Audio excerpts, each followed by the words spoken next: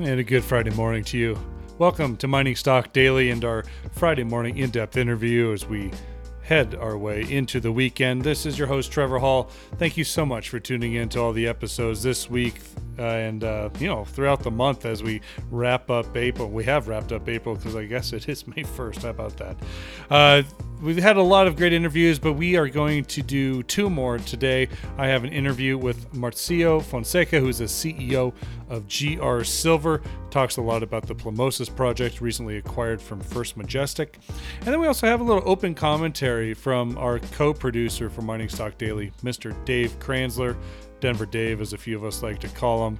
He gives us a little bit of insight and education into the COMEX first notice operations, which happened Wednesday night into Thursday, and we recorded that interview Thursday morning, and right after the gold and silver dropped inexplicably, about $10 on gold, and I don't know how much on silver, but we kind of called it for what it was, didn't we?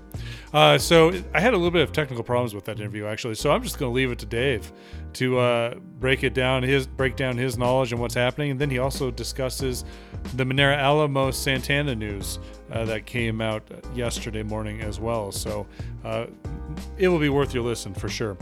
Would like to thank our sponsors. That includes now Rio 2 Limited, Integra Resources, Western Copper and Gold, and Corvus Gold. Thank you so much for your continued support of Mining Stock Daily. You can always visit miningstockdaily.com for a list of all the archived interviews and some transcripts there as well. Thank you so much for that. So we're going to move it on to my conversation with Marcio. Have yourself a great weekend, everybody. Feel free to drop me a message if you like. Trevor at clearcreekdigital.com. Take care. Be well.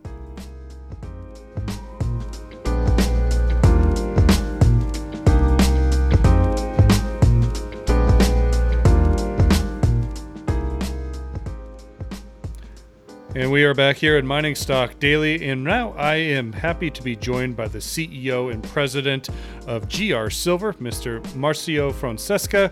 Marcio, it's good to join you, and welcome to Mining Stock Daily for the first time, because we have a lot to cover, and I know GR Silver has been very busy the last couple months since acquiring the Plomosas project in southern Mexico. Southwest Mexico. I do want to talk to you about the Plomosas in due time, but first, let's get a quick update from you as the CEO of a silver company about the status of silver right now, specifically the status of silver exploration in Mexico. Has there been any updates on getting back onto the ground and Mexico opening up its exploration and mining endeavors since COVID? I have not heard any update about the large, big mining companies, silver mining companies coming back to the operations to mine and produce silver. And I believe this is going to impact a bit of the balance between demand and supply, and likely to have some impact on the silver price in the near future and short term. I believe it might be eased by the government probably in the next month. In our case, just to make clear, we are a resource stage, development stage company. We are not mining at the moment, but we are located in a very privileged situation that the project is not close to any big town, any mine operation. There's no cases of COVID-19 there. And we are drilling, we are doing underground development, we are working on site because most of the employees are locals. They are not flying in, fly out. They are not bringing things to the region. And the geologists live close nearby. And we have some drill rigs, and we can operate respecting the social distancing. Yeah. Well, you are very close to Mazatlan there, and so I'm sure getting help there isn't a problem. You are developing the Rosario Mining District, and before we kind of talk about some of these projects there in the district, I do want to ask you, I was curious, back in December, you rebranded the company from Gold Play Exploration to GR Silver, and just kind of curious what the reasoning is behind that branding move and marketing move. From the early days, when a group of investors who have been successful in Mexico, including myself, which I was heavily involved in the Silvercrest mines, transaction from the beginning until we sold to First Majestic for $150 million in 2015. We have been looking for a mining district that would offer the ability to consolidate concessions and be a more silver, gold, but mainly silver, advanced stage company. We came across a company in gold play. We had investment there as individuals, and we invested more money, took the company public, and immediately after going public in 2018, we bought a silver asset, San Marcial, where we increased the resource 60%. Today, we had 40 million ounces of silver there, potentially open pit strip ratio, very attractive project. Not many open pit silver projects in Mexico. And more silver became predominant as commodity in our inventory of ounces. And with the execution of our letter of intent with Plomosas, was a no-brainer to really rebrand the company, bring silver as a middle name, and GR as the first name in mining as a company, because we were buying a past producer site. Plomosas was a mine, and G stands for Grand and R for Rosario, to honor the district that goes back 350 years of production of silver and gold from the Rosario mine that today is controlled by Fresnillo, but it's just an exploration project. We have seen a lot of movement in this district, and actually outside the district, further up north too. Companies like Vizsla Resources have definitely moved into the area and been able to consolidate a small portion of their land. GR Silver has had plays in there for a few years, and you mentioned Fresnillo a couple times. Obviously, a big player in the area. I'm just curious to get your thoughts on: is there more opportunity for further consolidation and picking up more land from these players in the district here? As you said before, we started early on before many companies, so we were able to consolidate and acquire at low cost the key concessions in the Rosario mining district.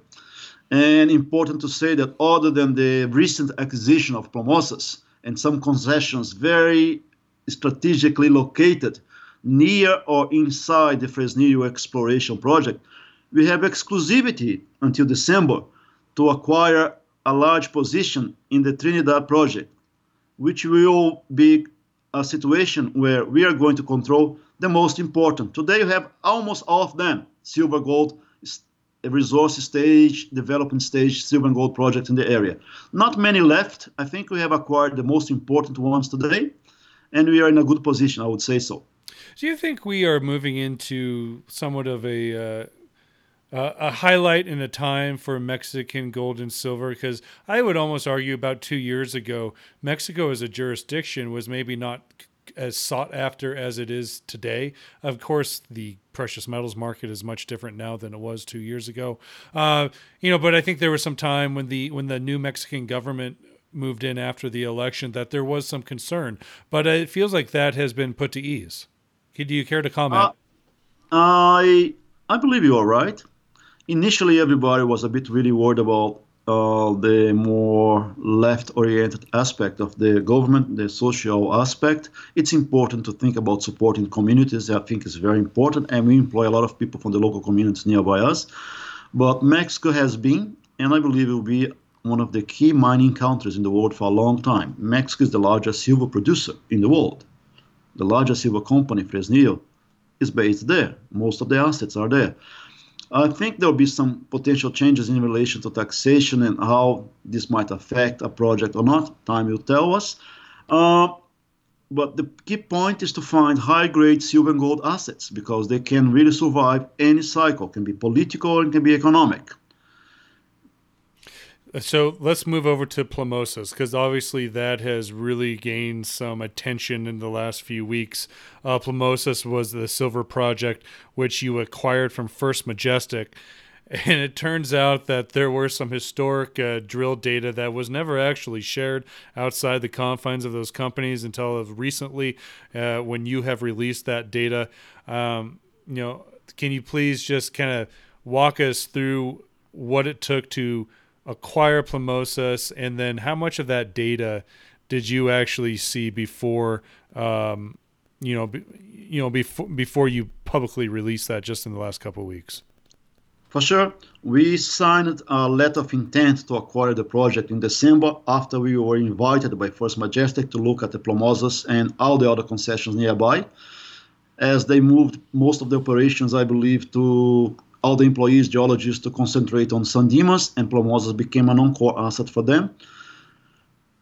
We closed the deal last March, and for 3 months, we spent a lot of time looking at all the data, not only drill holes, but everything that was done in the past by Grupo Mexico, because Grupo Mexico operates a small mine inside the concession. It's a big concession, 8,515 hectares, but the concession comes with a lot of investment in exploration, probably close to $18 million, US million dollars, in exploration, including drilling, aerial geophysics, showing that not only we have 6 areas that can progress towards resource definition very quick. Why? Because these areas have on average 100 drill holes each, which make close to more than 500 drill holes in total. But also outside of these areas, we have close to 16 exploration targets where we know we might have some veins, creating a potential district scale, multiple vein system, and allow us not only in the next 6-12 months to be defining new resources in each one of these 6 areas, because we have a look at the drill holes and we understand and we are validating as you do a news release that probably 1/3 of the holes were drilled in 2016, 17, and 18 by First Majestic, compliant with all the protocols of 43101. But 2/3 were drilled by Grupo Mexico until 2001 when they shut down the mine. But when they shut down the mine, we got some records, historical reports that said that they had left some reserves, probably for 5 years, but those reserves are not 43101 compliant. We are looking at those. So we are integrating for the first time everything in a software, doing a 3D model, and aiming to do a resource and be compliant 43101 for the first time. So it's interesting, and I know that when it comes to junior mining and following junior mining, that the major mining companies are prone to make big mistakes and mistakes by having excellent assets in the ground that they are just willing to get off their books. And the Plomosas, from a cover seems like one of those stories where a company like GR Silver has been able to come and acquire the project and make it better after that acquisition. And Marcio, I'm looking at some of these numbers, and I'm just looking at the headlines from these news releases. High-grade drill results from Plomosas, 3.5 meters at 2,930 grams per ton silver equivalent, including about half a meter at over 13,000 grams per ton silver equivalent.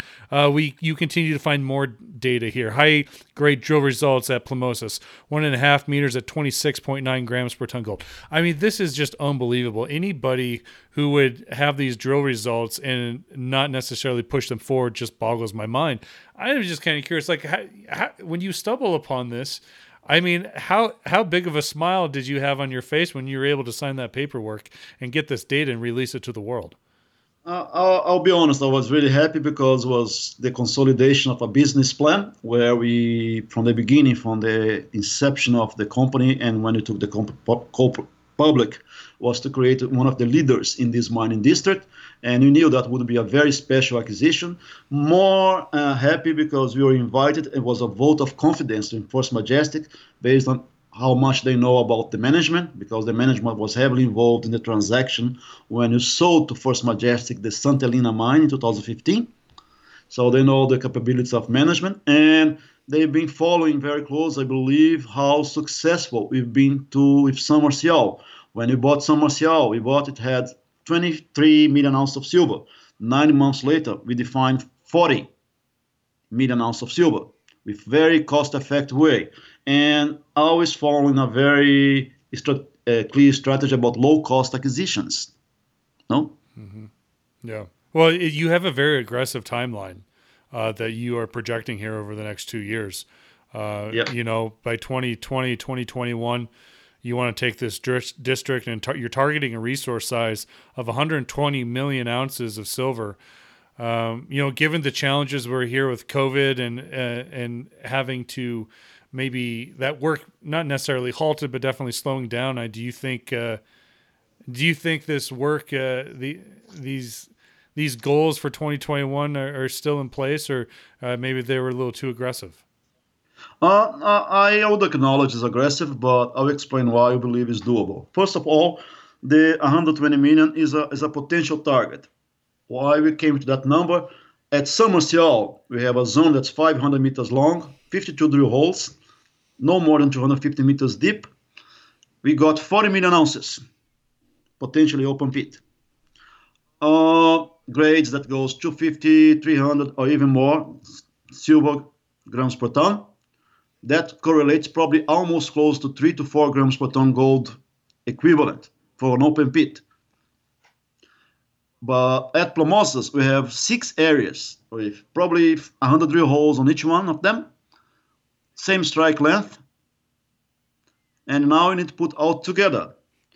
Other thing that's important, why we believe is doable, we are not going to drill, maybe we need to drill a couple of validation holes, and we own drill rigs because we bought some to be more effective. We are not anticipating the pandemic, and you have local drillers that can help us to take samples. Work 3 or 4 with social distance at the drill rig. We are drilling as we speak in San Marcial. We are doing underground development at San Marcial because they are using local contractors. And we have geologists working there because they are all Mexicans from nearby. So the bulk of the work in the next 6 months, 12 months is going to be to put all this data into a software, do the modeling, compile all the information, and run the estimations. Because the 100,000 meters of drilling has been done. Mm-hmm. If you are going to drill that, it would take at least 2 years, in my opinion. Okay. Well, let me just take it that way. So you're looking 2 years, and it's still pretty aggressive, and it's good to hear that answer. But you do only have $2 million in the bank right now, according to your latest release. And so obviously there's going to be a need for cash. How exactly do you go about the next 2 years raising that money? We have a solid shareholder base. We have likes of First Majestic. We have likes of resource funds such as Sprott Asset Management. We have Mackenzie. We have Swiss-based Precious Metals Fund, who are very happy with the evolution of the company, how we've been able to deliver every single milestone we told them we were going to do. So that's a way to access some capital. Some people who are playing heavily in the mining industry now, in particular in silver and gold. Of course, if you're going to do a finance, you want to expect more higher share price to add value. And this is happening naturally. As you can see, in the last week, the volume and the interest in the company, the stock went from 17 cents 3 weeks ago, hit 35. Mm-hmm. Well, let me ask you about this share ownership percentage-wise. And so I'm looking at this chart here, and just let me clarify for me, if you will. So when it says 45.5% is owned by resource funds, and is that just the one resource funds company, or is that a group of companies? I need just to correct that. Is a bit of the color on the diagram, but if you look, it's the 13.5 because it's very close to the 45.5. The 13.5 is what is owned by 3 resource funds. So the largest shareholder is First Majestic because we issued 17 million shares as part of the acquisition of the Plomosas Silver Project. We have a standstill agreement for 2 years in relation to takeover, no board seat, and they have the shares. The shares are on the scroll with a well-defined release every quarter.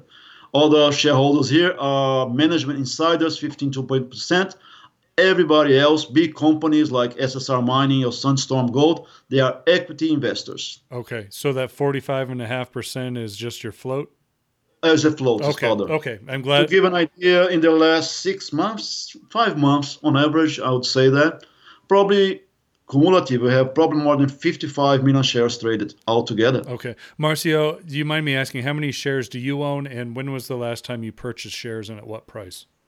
The last time I purchased shares was probably 2 weeks ago. I bought in the market when I was out of really the blackout. You can see all filed. Until First Majestic accept the offer and we close the transaction, I was the largest shareholder in this company. All shares bought and money invested in the company. Very good. I'm happy to hear that. When it comes to this district and a lot of activity and bustle that's going into the Rosario Mining District, Marcio, my last question is, it seems like a really exciting time for this area, whether you're with GR Silver or one of the other companies operating and developing in the area. Just give us your thoughts on where you think this district goes here in the next 5 years. I see that there's an opportunity in the next long term, as you're referring to, that we are going to be able to bring to the audience the opportunity that we, as a company, controls at district scale, multiple veins, not just one vein, many veins, because we have more than 30 kilometers of potential indications of faults that host vein at Plomosas, 16 targets to go and drill. And the district was, in the early days, 20 days, 30 days ago, only perceived are more lead and zinc for production of concentrate, with silver and gold as credits by Grupo Mexico. And they left a lot of silver and gold ore behind, because if you think about 20 years ago, gold price was probably $290 per ounce and silver was $5 per ounce. And lead and zinc probably 50 cents per pound. But they didn't mine, and they didn't even explore what would be probably 500 grams per ton silver or 800 grams per ton silver, in my opinion, and some grades. And today it's very common to find high-grade veins in Mexico. You can see all the successful stories in Mexico, such as Silvercrest Metals, where you can be narrow, but it's 2-3 meters wide. It's not 20 centimeters. And if you have kilos of silver, you can have a very attractive deposit. Yeah, you certainly can. You certainly can. Yes. Marcio, thank you so much for your time. We wish you the best of luck. Appreciate your time too. All right. Thank you. Have a good day. That's Bye. Marcio Fonseca. He is the CEO of GR Silver. GR Silver trades on the TSX Venture with the symbol GRSL, and also on the OTCQB markets in the United States with the symbol GRSLF.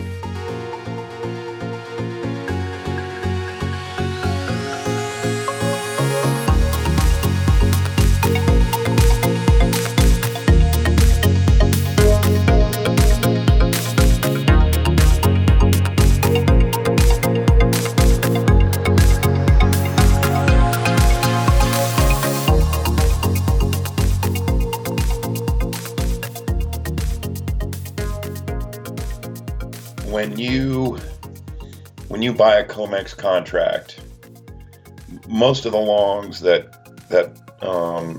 buy a contract, take the long side, are just looking for a way to index the movement in the price of gold on a leverage basis.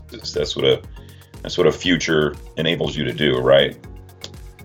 I mean, I guess you could kind of do the same thing by buying call options on GLD, but you wouldn't quite get as much leverage. And then for every contract month, there's a first trade date, a last trade date, first notice date, first delivery date, last delivery date.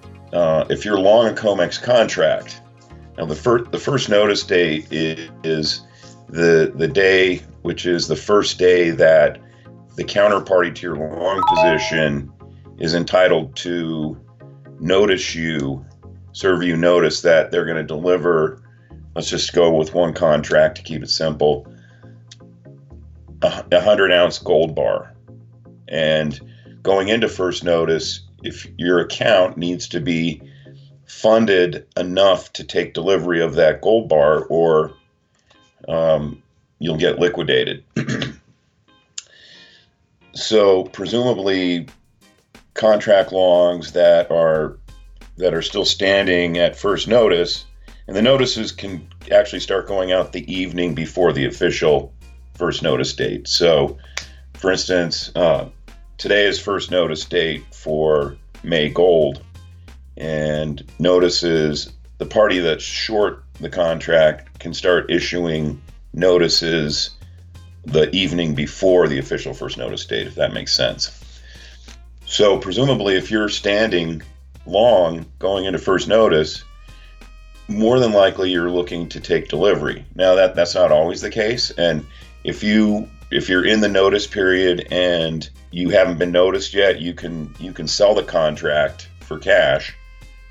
But even if your intent is to sell it, you want to ride the price a little bit longer before you sell it. If your intent is to sell it, you still have to be funded to take delivery of that bar. So in other words, you have to pay up front in order to receive that bar. It's kind of a safety measure to prevent reckless retail traders from going long into first notice, being noticed, and not having the cash to take delivery. So what's kind of interesting, and I'd have to really go back and look at a lot of years of data, but May is not considered a front month, so it's not an active contract month. It's not an active delivery month.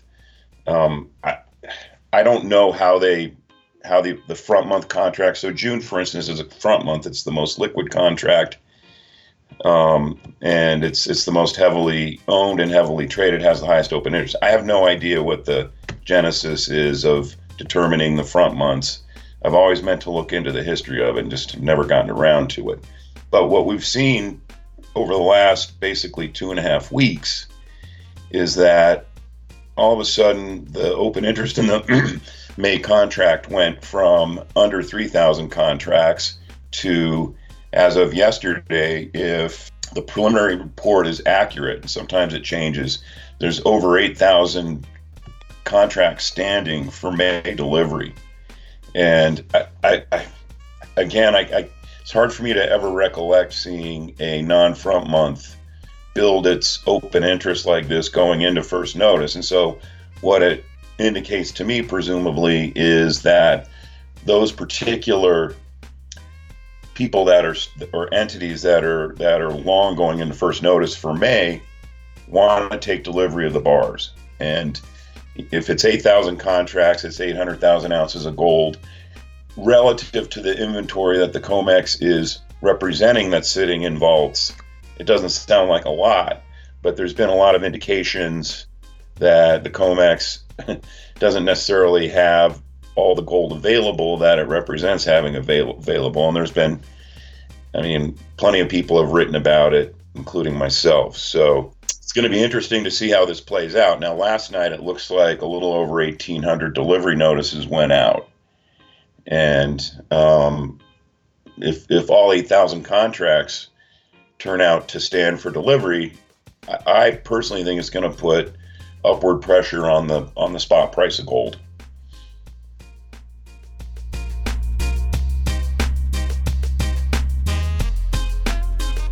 There hasn't been much news on Minera recently, and I'd have to go back and find which Mining Stock Journal issue it was and look at my notes. But I remember kind of doing some back of the envelope numbers on really both their mines, and and I was emailing back and forth with the CEO Doug Ramshaw, who, by the way, is one of the straightest shooters that I've run across in this sector. And I was emailing back and forth, and I was, at the time the stock was probably trading at 15 or 16 cents.